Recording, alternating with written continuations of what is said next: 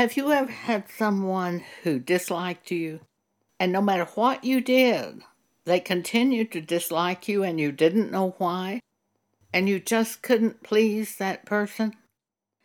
This is the story of David and Saul. Saul was king of Israel. God gave him an assignment to do, and he didn't do all of the assignment. He did only part of it.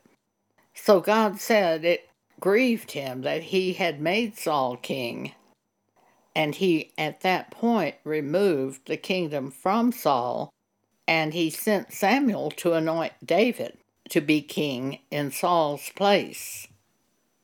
And at that point, God removed the Holy Spirit from Saul, and he brought an evil spirit, it says, from the Lord. In the Bible, it says, an evil spirit from the Lord came upon Saul, and God gave David the Holy Spirit. David served Saul faithfully, and David loved Saul. We have a statement showing that. And yet Saul tried to kill him. When the evil spirit of the Lord would come upon Saul, David would play on his harp, and the music would soothe Saul, and the evil spirit from the Lord would depart from Saul. There was a time, well, more than one time, twice, Saul had a javelin in his hand, and when David played on the harp, Saul threw the javelin at David and tried to kill David 2 times. In 1 Samuel 20, David fled from Saul and came before Jonathan, Saul's son, and said, "What have I done? What is mine iniquity? And what is my sin before thy father, that he seeketh my life?" Well, Saul was envious of David. Everyone loved David. The people, his son, his daughter, his servants, his army, they all loved David. An evil spirit of the Lord had come to Saul to torment him, and the Holy Spirit had been removed from Saul by God. Samuel the prophet had left Saul. He was no longer with Saul, and Saul was afraid of David. So King Saul's solution was to kill David, and he tried many times to kill David. He pursued David from city to city, and David had to live in caves, and he had to move and hide to keep from being killed by Saul. 1 Samuel chapter 20, verse 3, "And David sware moreover and said to Jonathan, Thy father certainly knoweth that I have found grace in thine eyes. And he saith, Let not Jonathan know this, lest he be grieved. But truly, as the Lord liveth, and as thy soul liveth, there is but a step between me and death." Though Saul had not revealed to Jonathan that he was going to kill David. So Jonathan said to David, "If it please my father to do thee evil, then I will show it to thee, and send thee away, that thou mayest go in peace, and the Lord be with thee, as he hath been with my father." In 1 Corinthians 10:13, we read, "There hath no temptation taken you, but such as is common to man. But God is faithful, who will not suffer you to be tempted above that ye are able, but will with the temptation also make a way to escape, that ye may be able to bear it." So if you're going through this type of thing, where someone dislikes you, turn to God and ask Him for help. Basically, the New Testament tells us, avenge not yourself, but rather give place to wrath. Let God avenge you. Let God make it right. Let God do whatever is needed to help you or to deliver you from the situation. 1 Samuel chapter 20 Then Jonathan said to David, Tomorrow is the new moon, and thou shalt be missed, because thy seat will be empty at the dinner.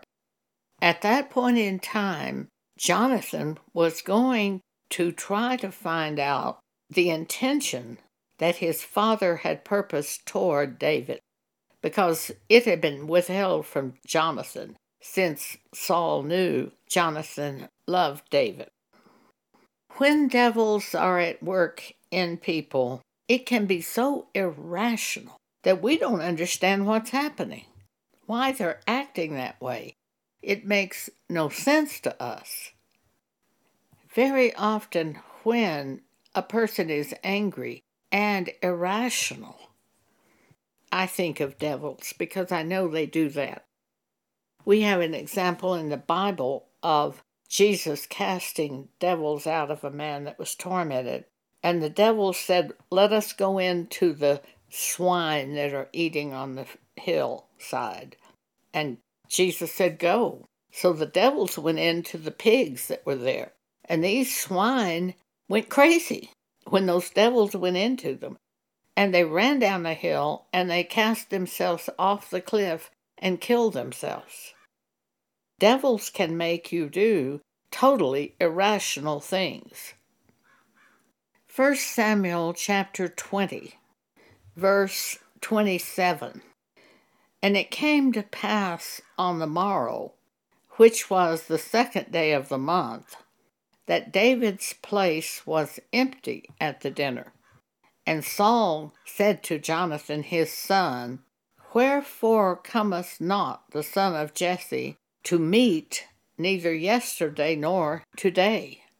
And Jonathan answered Saul, David earnestly asked leave of me to go to Bethlehem. And he said, Let me go, I pray thee, for our family hath a sacrifice in the city, and my brother, he hath commanded me to be there. And now, if I have found favor in thine eyes, let me get away, I pray thee, and see my brother. Therefore David cometh not to the king's table. Verse 30. Then Saul's anger was kindled against Jonathan, and he said unto him, Thou son of the perverse, rebellious woman, do not I know that thou hast chosen the son of Jesse to thine own confusion, and unto the confusion of thy mother's nakedness? For as long as the son of Jesse liveth upon the ground, thou shalt not be established, nor thy kingdom. Wherefore now send and fetch him unto me, for he shall surely die. And Jonathan answered Saul his father, and said unto him, Wherefore shall he be slain? What hath he done? What has David done to cause you to want to kill him? And Saul cast a javelin at Jonathan to smite him, whereby Jonathan knew that it was determined of his father to slay David. Verse 34. So Jonathan arose from the table in fierce anger, and did eat no meat the 2nd day of the month, for he was grieved for David, because his father had done him shame. So Jonathan warns David that Saul is going to try to kill him, and David flees. From the New Testament, Titus chapter 1, verses 15 and 16. Unto the pure all things are pure, but unto them that are defiled and unbelieving is nothing pure, but even their mind and conscience is defiled. They profess that they know God, but in works they deny him, being abominable and disobedient, and unto every good work reprobate. Titus chapter 3, verses 9 through 11.